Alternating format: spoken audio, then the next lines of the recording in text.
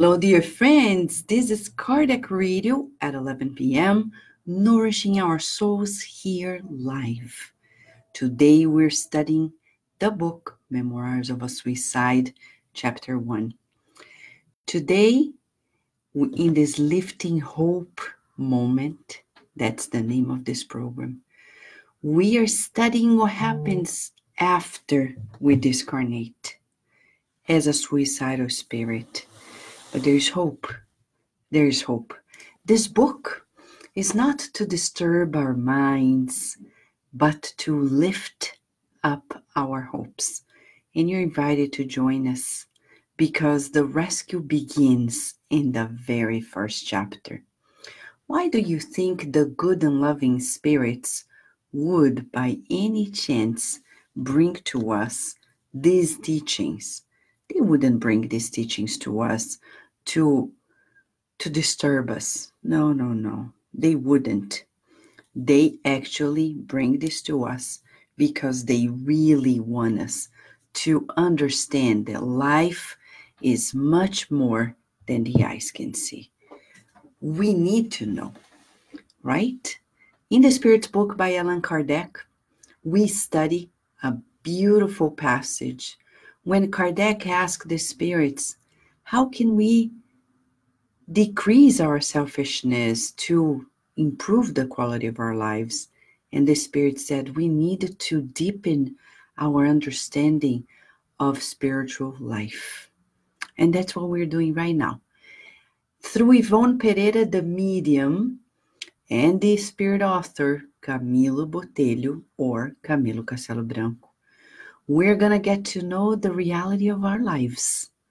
And Leon Denis, as the revising author of this book, brings to us the certainty that life never ends and that we are certainly being called to change ourselves. Are you ready, friends? Yes, I see a few friends here coming along. Hello, friends. Here I see Nora Brazil. How have you been, Nora? I hope you have been wonderful. And Rihanna, beautiful program today with your granddaughter this morning at Kardec Radio, talking about one of the verses of the Lord's Prayer through the book Our Father, right? By the Spirit May through Chico Xavier. Here at Kardec Radio, Felicia, Rihanna's daughter, and her granddaughter, together they do the program today. We were delighted to see the grandmother and the granddaughter together. Beautiful works. So, Souza, how have you been? And I see here Daisy.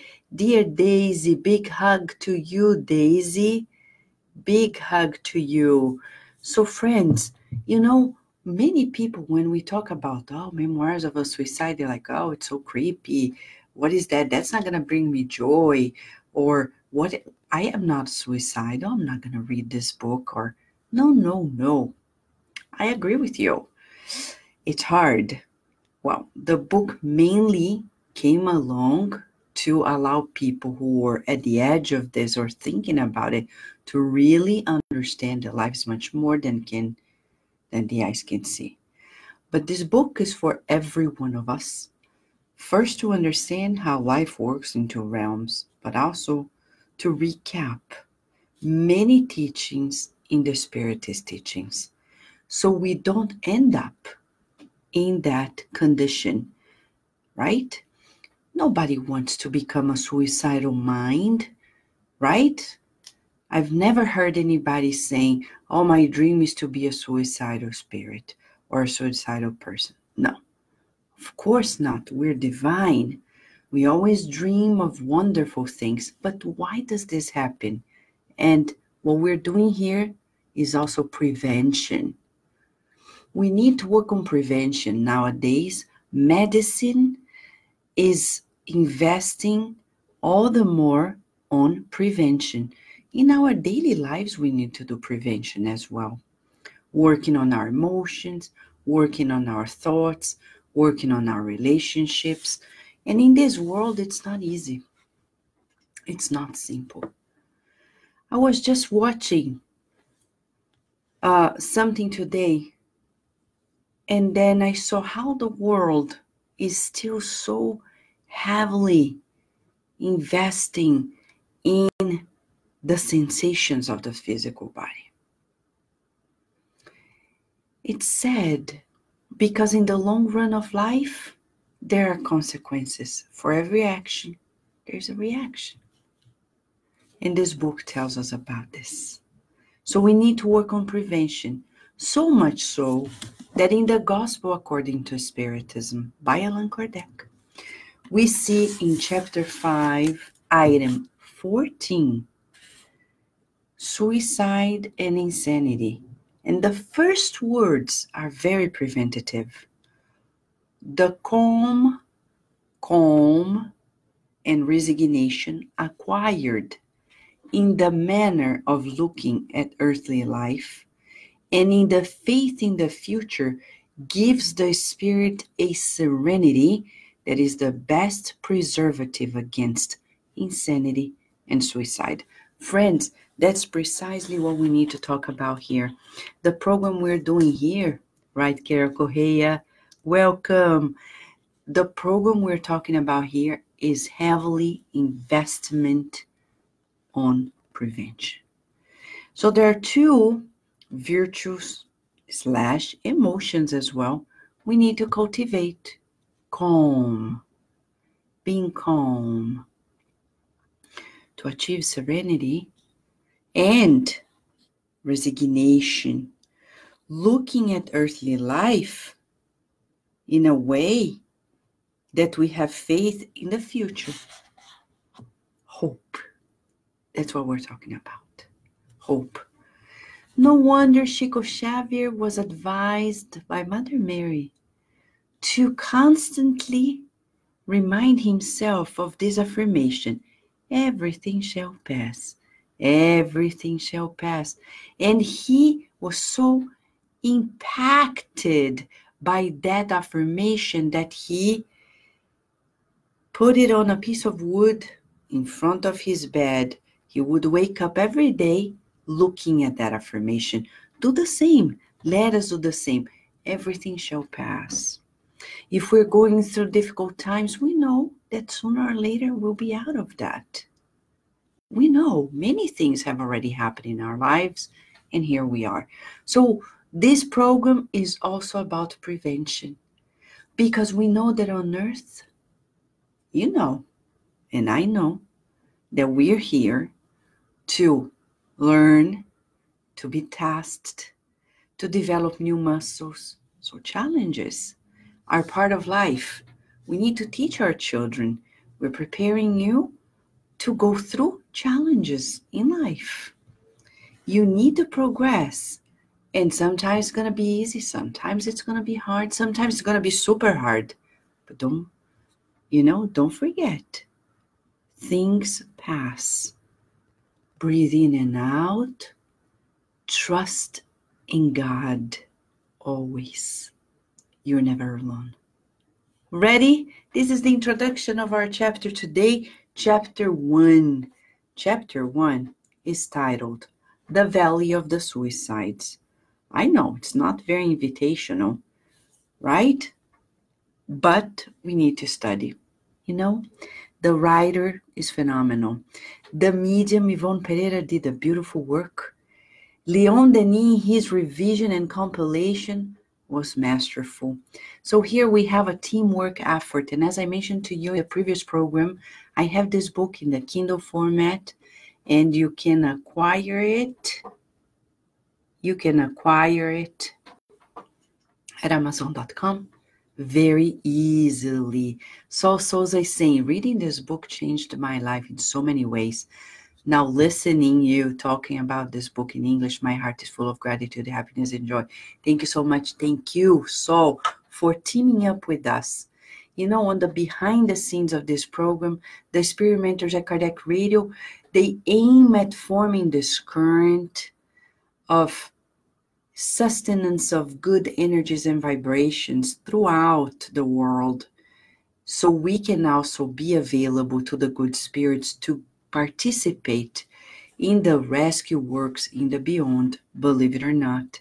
So it's not only about studying the book, but it's also about being recruited to work with the loving and kind spirit mentors who need a lot of help on earth from incarnates, as we're going to see in this book, to do the works that they need to do. Okay? Chapter 1. It begins by Camilo Castelo Branco, saying, "It was the month of January 1891 when I found myself being held in an area of the invisible world." Pause. When did he discarnate? He discarnated in June 1890. Okay? So 6 months before this time point that he's mentioning here. And you may be asking, what happened to him between that moment of discarnation to the moment he's describing now? You see throughout the book. Right now, 6 months after his suicide, he realizes that he is in someplace else. He didn't die. Its desolate landscape, now he's describing the landscape, was comprised of deep valleys that were continuously enveloped in shadowy darkness. Within its winding, gorgeous, and sinister caves, spirits that used to be men and women on earth howled like hordes of infuriated demons, demented by the absolutely unconceivable intensity and strangeness of the sufferings that tormented them. Of course, as Camilo is describing this to us, it's as if we go to Dante's books. Pictures, right? The pictures, and we see the description of a living hell. And I'm just mentioning the word, but it's all the projection of the mind. But it's tangible, solid, because we're co-creators.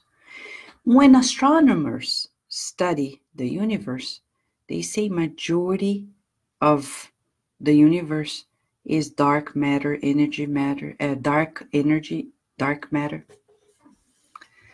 don't understand yet, but we do. The spirit realm, not accessible to the physical eyes of the humans, right? 1% of this universe is observable by us. Majority of it we can't still grasp, even with the beautiful telescopes that they have created. And in this chapter, Camilo is going to talk about the fact that the world is not only infinite, but it's inhabited, the universe. There's much more in the universe that the eyes can see. We need to think about it daily. Right, Carol Correa? Thank you for being so loving and kind and reminding us of our collective gratitude to the good spirits. Thank you, Carol. So here he says, in that awful place, the distraught eyes of the condemned were unable to discern even the slightest gentle outline of a tree that might bear witness to their hours of desperation. What did we just read here? The antidote to despair, calmness and resignation, right? Surrender. God knows what we're going through. In the book Paul and Stephen, Emmanuel describes to us in the first 3 chapters how Abigail and Jaziel, later Stephen, right? He and her are so calm and resigned in extreme times. But they have been practicing it, of course, in previous lives, but in that life, their mother was instrumental in cultivating those feelings in their minds. And they were able to succeed because they kept calm and surrendered, resigned throughout their lives. Assessment question to you and I. How are we doing in regards to those feelings? Do we get desperate easily when things go off our plan? For example, Monday begins, we have a to-do list, right? We go there, hopefully we do. It's important to know what we're aiming to do. And then Monday starts. And we receive an unexpected phone call or unexpected email, etc., etc. And then we're like, oh my gosh, oh my gosh, oh my gosh, oh my gosh. Okay, we may think that things are not easy. We may talk to friends, discuss solutions, options, but if we remind ourselves that God knows everything that happens to us, God knows your social security, the present, the past, and the future ones, because God is God, omnipresent, omniscient. He is not limited to time and space. So he knows before we know it. And the higher spirits who are connected, they know it too. Look at Jesus telling Emmanuel in the book 2,000 years ago. The report is there. Publius Lentulus, Jesus coming across saying, if you don't surrender now, it will take millennia for you to do it. Really, really. And he did. Millennia. So that vantage point that belongs to higher minds shall be practiced by us little by little at lower levels until we achieve that level to avoid despair. Emmanuel also shares with us in a message that is yet to be translated in one of the so many books by through Chico Xavier, saying that despair is also a byproduct of selfishness and sadness. When we're sad, and it's like chemistry, sadness plus selfishness equals to, what does that result in? Despair. Sadness plus selfishness equals to despair. So we're talking about that, and once we understand it, we need to prevent it and understand that it may happen to us, to anybody else, but God knows it, and we only go through what we can handle, right? We can handle it. Affirmations. I know God loves me. I can do it. I know there will be a way out. I know God is going to show me the way. That's an affirmation we want to practice in the next 24 hours. God, I trust in you. Please show me the way. God, I know I trust in you. Please show me the way. And once again, God, I trust in you. Please show me the way. Let's do this affirmation and feel the serenity that comes with it. So, shall we? We're doing prevention work. Now, let us then go to other things. He said the ground of that location, covered with fetid, dark soot-like matter. It was filthy, pasty, slippery, and repugnant. The heavy air was asphyxiating, icy, and darkened by threatening clouds, as if never-ending storms were roaring all around. When they inhaled The spirits confined there would choke, as if the pulverized matter, more noxious than ashen lime, had invaded their respiratory tract, tormenting them with a torture unimaginable to a human mind used to the glorious light of the sun, that celestial gift that blesses the earth daily, and the life-giving currents of salutary breezes that invigorate the physical bodies. Now, this piece I'm going to read goes hand in hand as well with all the Spiritist literature. There was no peace, no consolation or hope there, nor would there ever be. Everything about those wretched surroundings was marked by misery, fright, desperation, and horror. One might call it a dismal cavern of the incomprehensible, indescribable even by a spirit that suffered the punishment of inhabiting it. And then he compares the valley of suicides with the valley of the lepers at Jesus' time. And he says that the valley of the lepers would be a consoling place of repose when compared to the valley of the suicides. In the valley of the lepers, there would at least have been camaraderie among the afflicted. But in the valley of suicides, people were fighting against each other, he says. He says there was only pain without consolation, suffering never lessened by any act of kindness, any.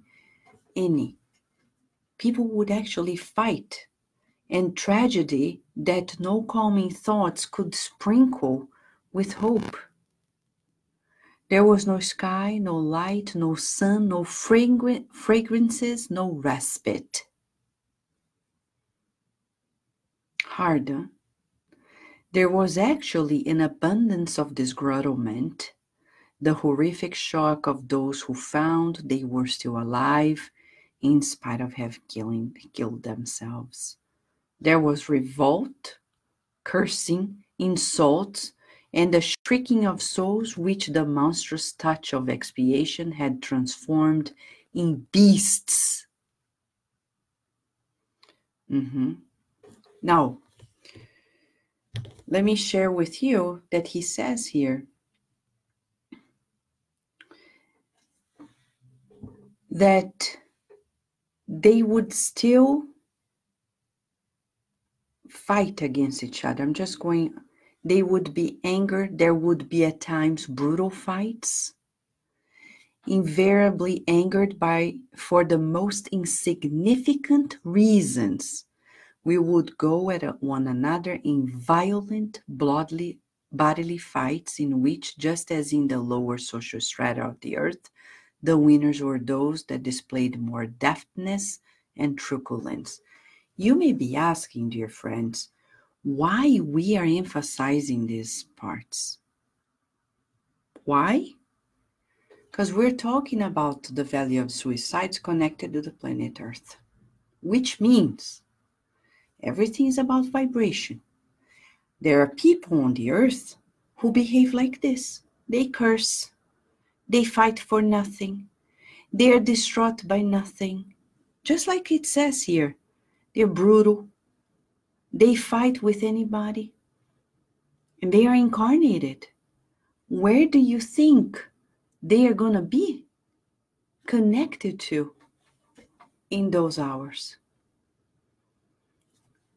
To the radio waves, to the electromagnetic waves of the valley of the suicides.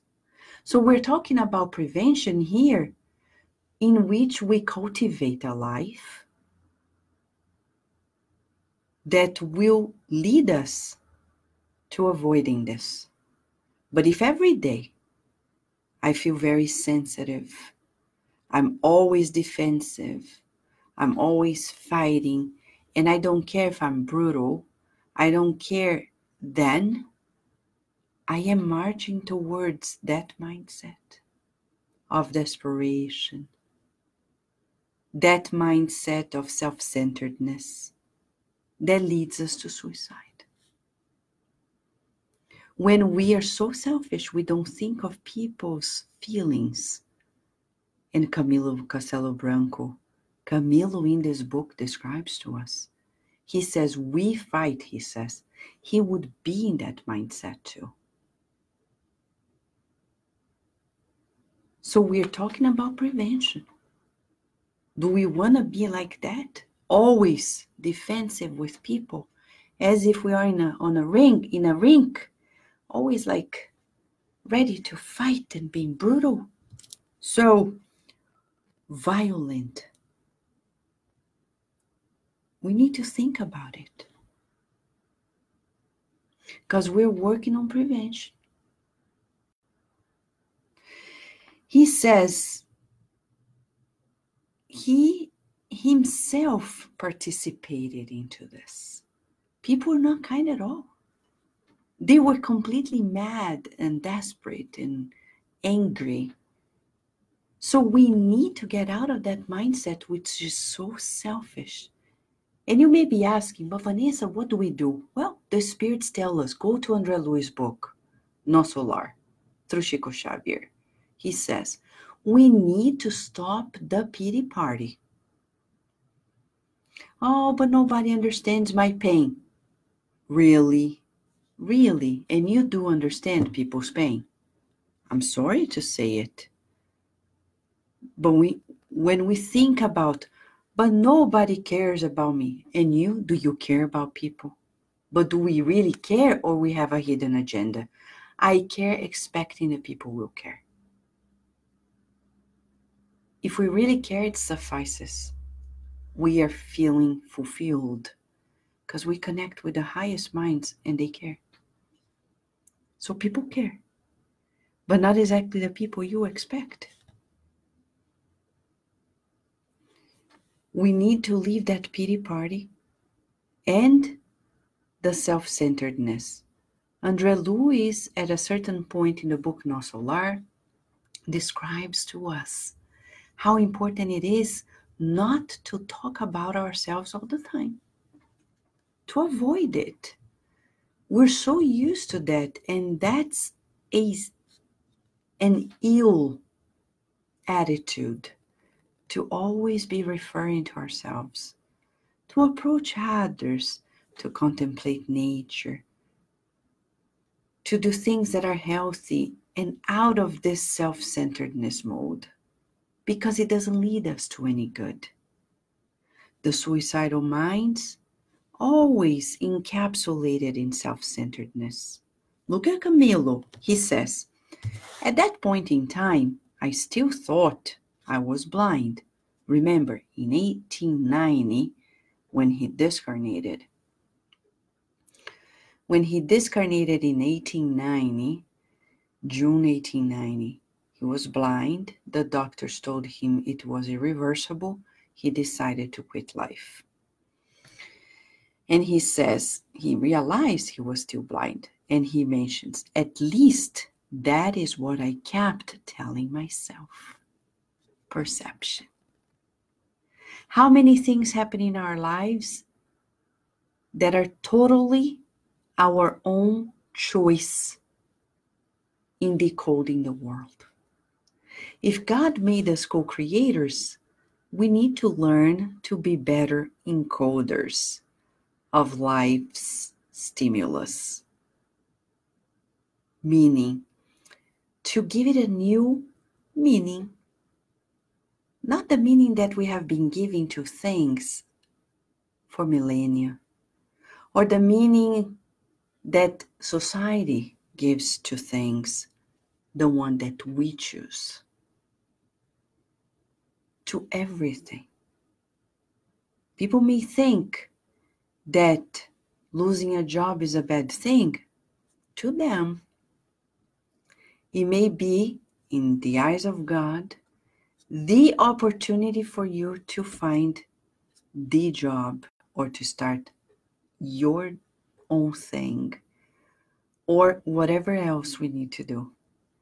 If God is allowing something to occur in our lives, it is because there is an educational purpose, a beautiful purpose. And it is on us to break it down. For Camilo, and we're not saying we're going to cheer up and say, yay, I'm blind. No. But we need to teach ourselves about it, right? It's not easy, friends. We cannot even imagine. We don't judge. But he's saying his blindness was from the inside out. And I remained blind, even though my blindness was actually caused by my moral inferiority as a spirit far from the light. Far from the light. Brianna is saying, give out what you feel you need. If you feel lonely, be a friend. If you need love, then love others. Beautiful, Brianna. Love it. So he's saying his moral inferiority. And in the chapter, Be Perfect, chapter in the book The Gospel According to Spiritism, chapter 17, item 3, the moral persons.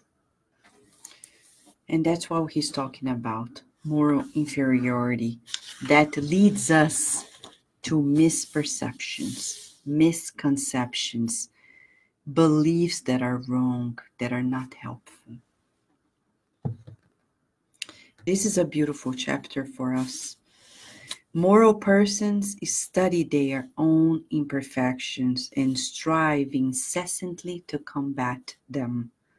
All their efforts are focused on being able to say to themselves tomorrow that they are better than they were yesterday.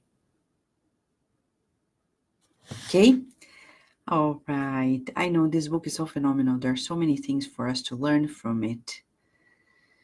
But let's go forward and go to the part where he starts realizing that in spite of this horrible place, right, where people are being noisy and loud and brutal, he says, suicide is an all-encompassing web in which the victim thrashes around only to become even more confounded, trapped, and entangled. Confusion would take hold. Now in the present, the persistence of malefic autosuggestion recalled the superstitious tales that we had heard in childhood, impressed over time in the layers of our subconscious. These tales would materialize in bizarre visions, giving them the feel of reality. We thought we were no less than before the tribunals of hell itself, you see? So we need to be careful what we tell our children, because it can even affect us in the beyond, not only in the incarnation, right? Such deplorable scenes would be followed by ones no less dramatic, offensive acts committed by us during incarnation. So they are there and they are bumping on each other, fighting one another, and there's an inner fight and an outer fight. Such terrible place. But now he's saying, in the maelstrom of events that suicides experience after the failure that put them prematurely in the grave, the dreadful valley is only a temporary layover. It is where they are drawn to by a natural pulling movement to which they are attuned until the time the heavy shackles that bind them to their physical earthly body, destroyed before the time prematurely by natural law, are unlocked. So now he is going to describe to us that this valley of suicides is actually a therapeutic place. Because while they are there, the physical bodies that were supposed to sustain life for X number of years more is slowly taking care of that extra vitality, they say here. They talk about the vital fluids. They're going to stay there. That's when the rescuing begins. I mean, being there in the valley is already a way of expunging all that despair, the negativity. That's why we're talking about the importance of practicing optimism. Some people are afraid of being optimistic, right? Some people are. Because they say, oh, you know what? I'm afraid I'll be disappointed. I don't want to dream about certain things because what if I don't get them? But if you don't project yourself out there, how will you get there? Never. But we need to understand that life is not only this one life, it's life immortal. So we need and we must practice positive thinking, visualizing the good, seeking the good, right? Feeling the good, visualizing the good, molding the good with all the resources we have at hand, sharing hope, optimism, boosting each other's courage, faith, joy.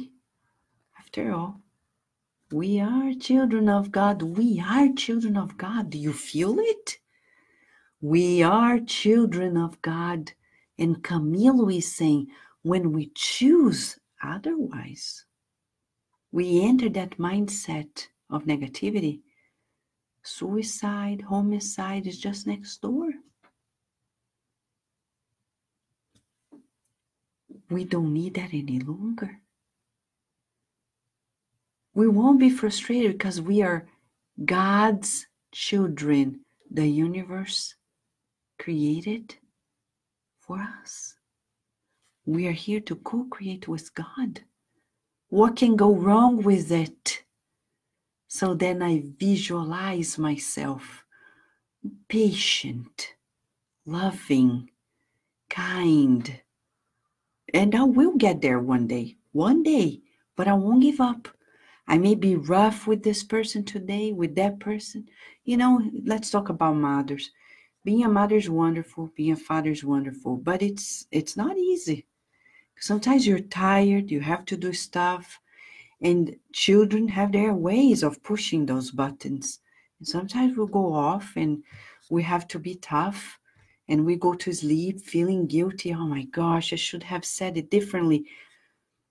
But you know, I will project that mindset that one day I will be able to come around that same scenario in a different way. And I keep aiming at it. One day I will succeed, and I forgive myself for it. No giving excuses, but training ourselves for excellence. After all, Jesus says, be perfect as my Father is perfect. God. Okay, back here. So he is going to teach us that people have to stay in this valley of suicides until these heavy shackles that bind to the physical are unlocked. Okay? He says, okay, I'll read a little more. The powerful layers of vital fluids that used to clothe their physical body have to disaggregate layers that great Mother Nature, this is so beautiful when he says great Mother Nature. This was written at the beginning of the century, in the first part of our century, 20th century, a century ago. He was already talking about nature in that beautiful way. Layers that great Mother Nature had adapted by special affinities to their astral organization, the perispirit, with enough reserves for the commitments of an entire existence. Now, he's explaining to us that when you and I reincarnate, we have reserves of vitality programmed in our spiritual body. So if we cut it short, ouch. These affinities have to be broken. And regarding a suicide, this task is followed by the most afflictive difficulties in imposing slowness to obtain only later the vibrational possibility that will allow for relief and progress. Moreover, their character, their wrongs, and the level of their overall responsibilities will determine their situation and the intensity of the torments they will have to endure, because in such cases, it's not only the disappointing consequences of suicide that afflict their soul, but also all the sinful acts they committed previously. Every now and then, now the beauty, a remarkable caravan would visit the den of darkness. Ta-da! Beautiful, beautiful. You think you're alone? No. No, no, no. We're never alone. You are not alone. We are not alone. And now we get to know of what he describes, the legion of Mother Mary's servants. He describes it. These groups of people from the beyond, higher spirits that come to rescue those who are ready for the next step in their recovery. So when somebody commits suicide, they're not doomed to hell. They will begin anew. They'll be rescued. They will be treated with so much love. In spite of that phase in the valley of suicides, they need to expunge all that madness to be able to fly higher and go. This caravan was like an inspection by some charitable organization, an offer of caring assistance by humanitarian institution whose selfless objectives could not be doubted. You think being a humanitarian is only here on earth? The higher spirits are the humanitarians of our planet. It would come looking for those of us whose vital fluids, diluted by the complete disintegration of matter, would permit transfer to the intermediary or transitional levels of the invisible.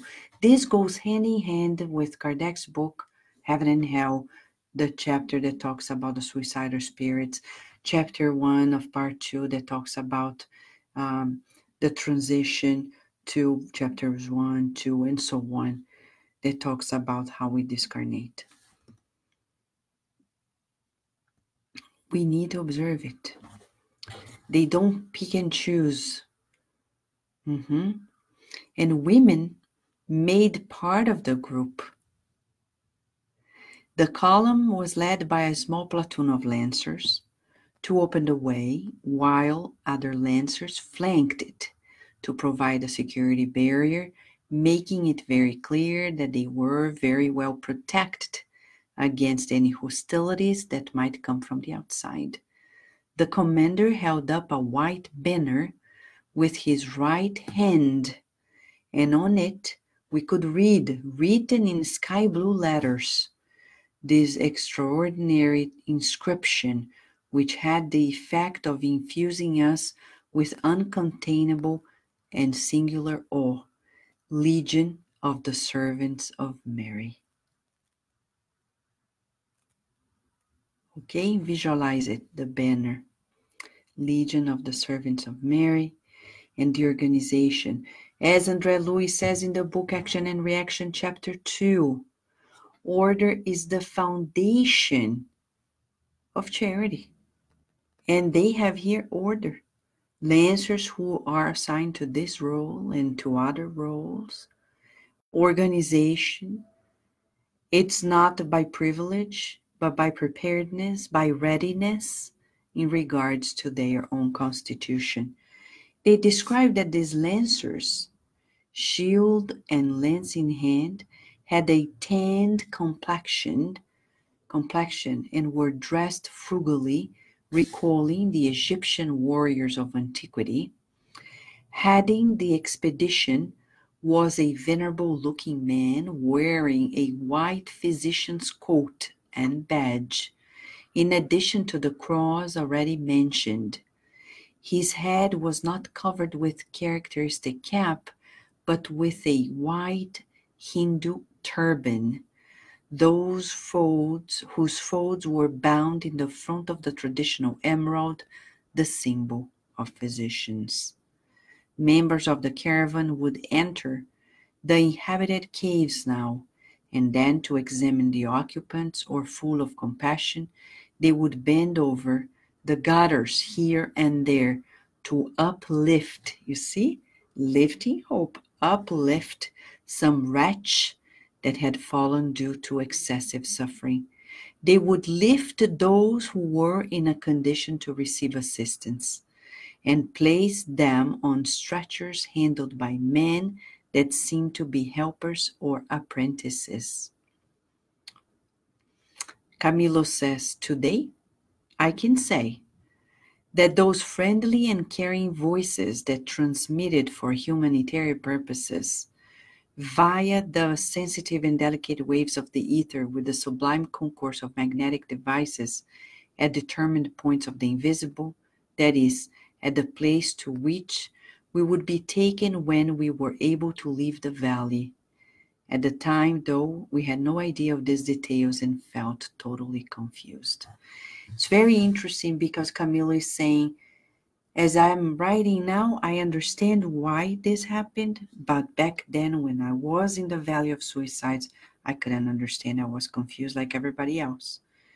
Because they had such an organization that their names of the ones who were ready to be rescued were being called, even describing the streets and the caves where they were in, meaning that the higher spirits have a map of this Valley of Suicides.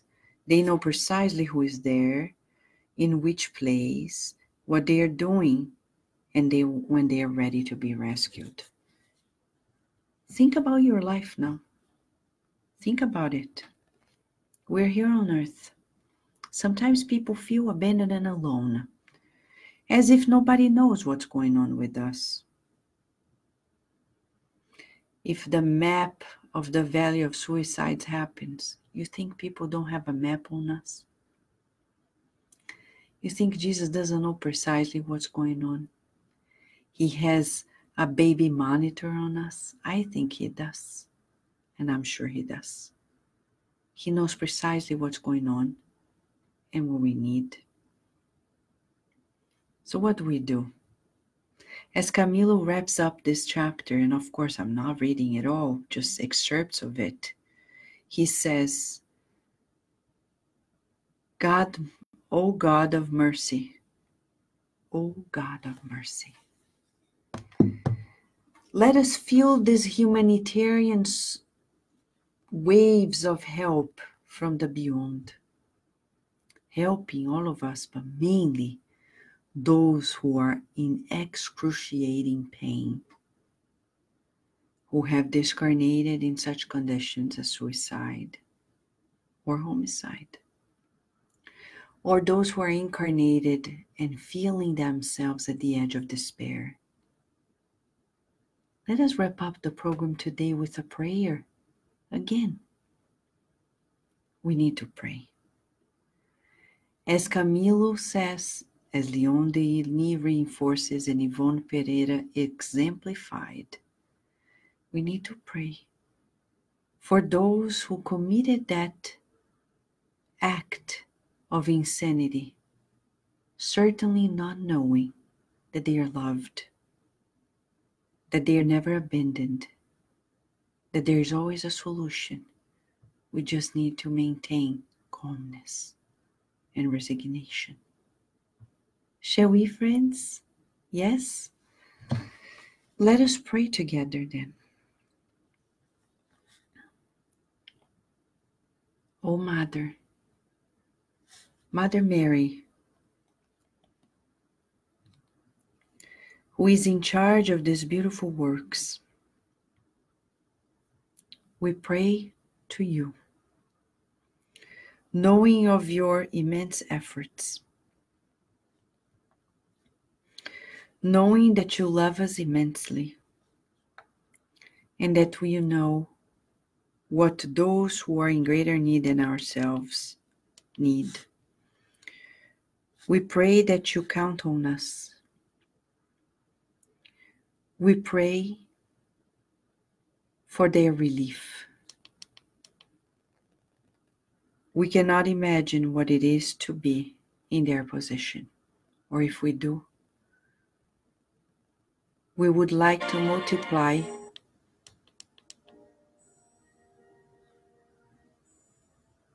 our crumbs of goodwill to their rescue. May they visualize your caravans, the lancers, the physicians, the stretchers, bringing them renewed hope.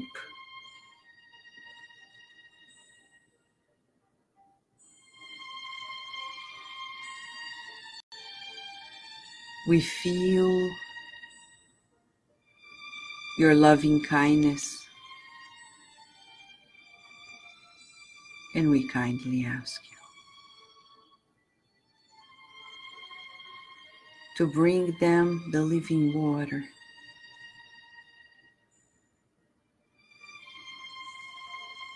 and the hope of renewal.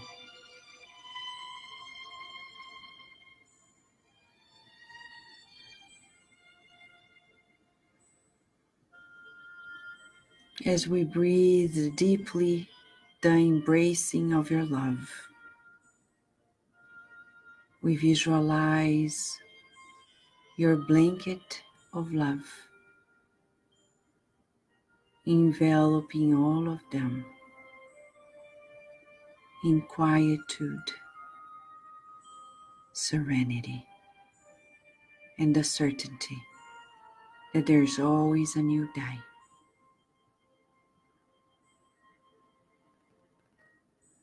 May we pacify our minds to work together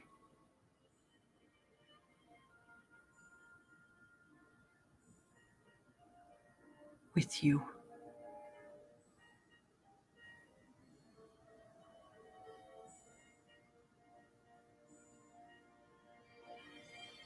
May we remain in this peace and calmness, practicing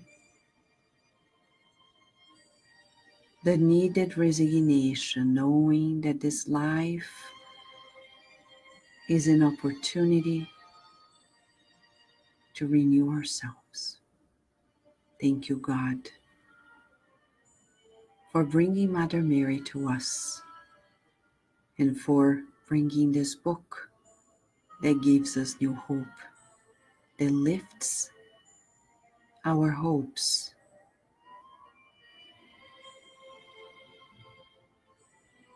May we stay under your guidance always, feeling your protection as you grant us the permission to wrap up this moment of reflection and study together.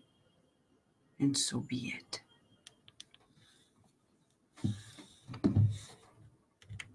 Thank you, friends. Thank you, friends, for being together in this current of love, participating in these humanitarian efforts of the beyond.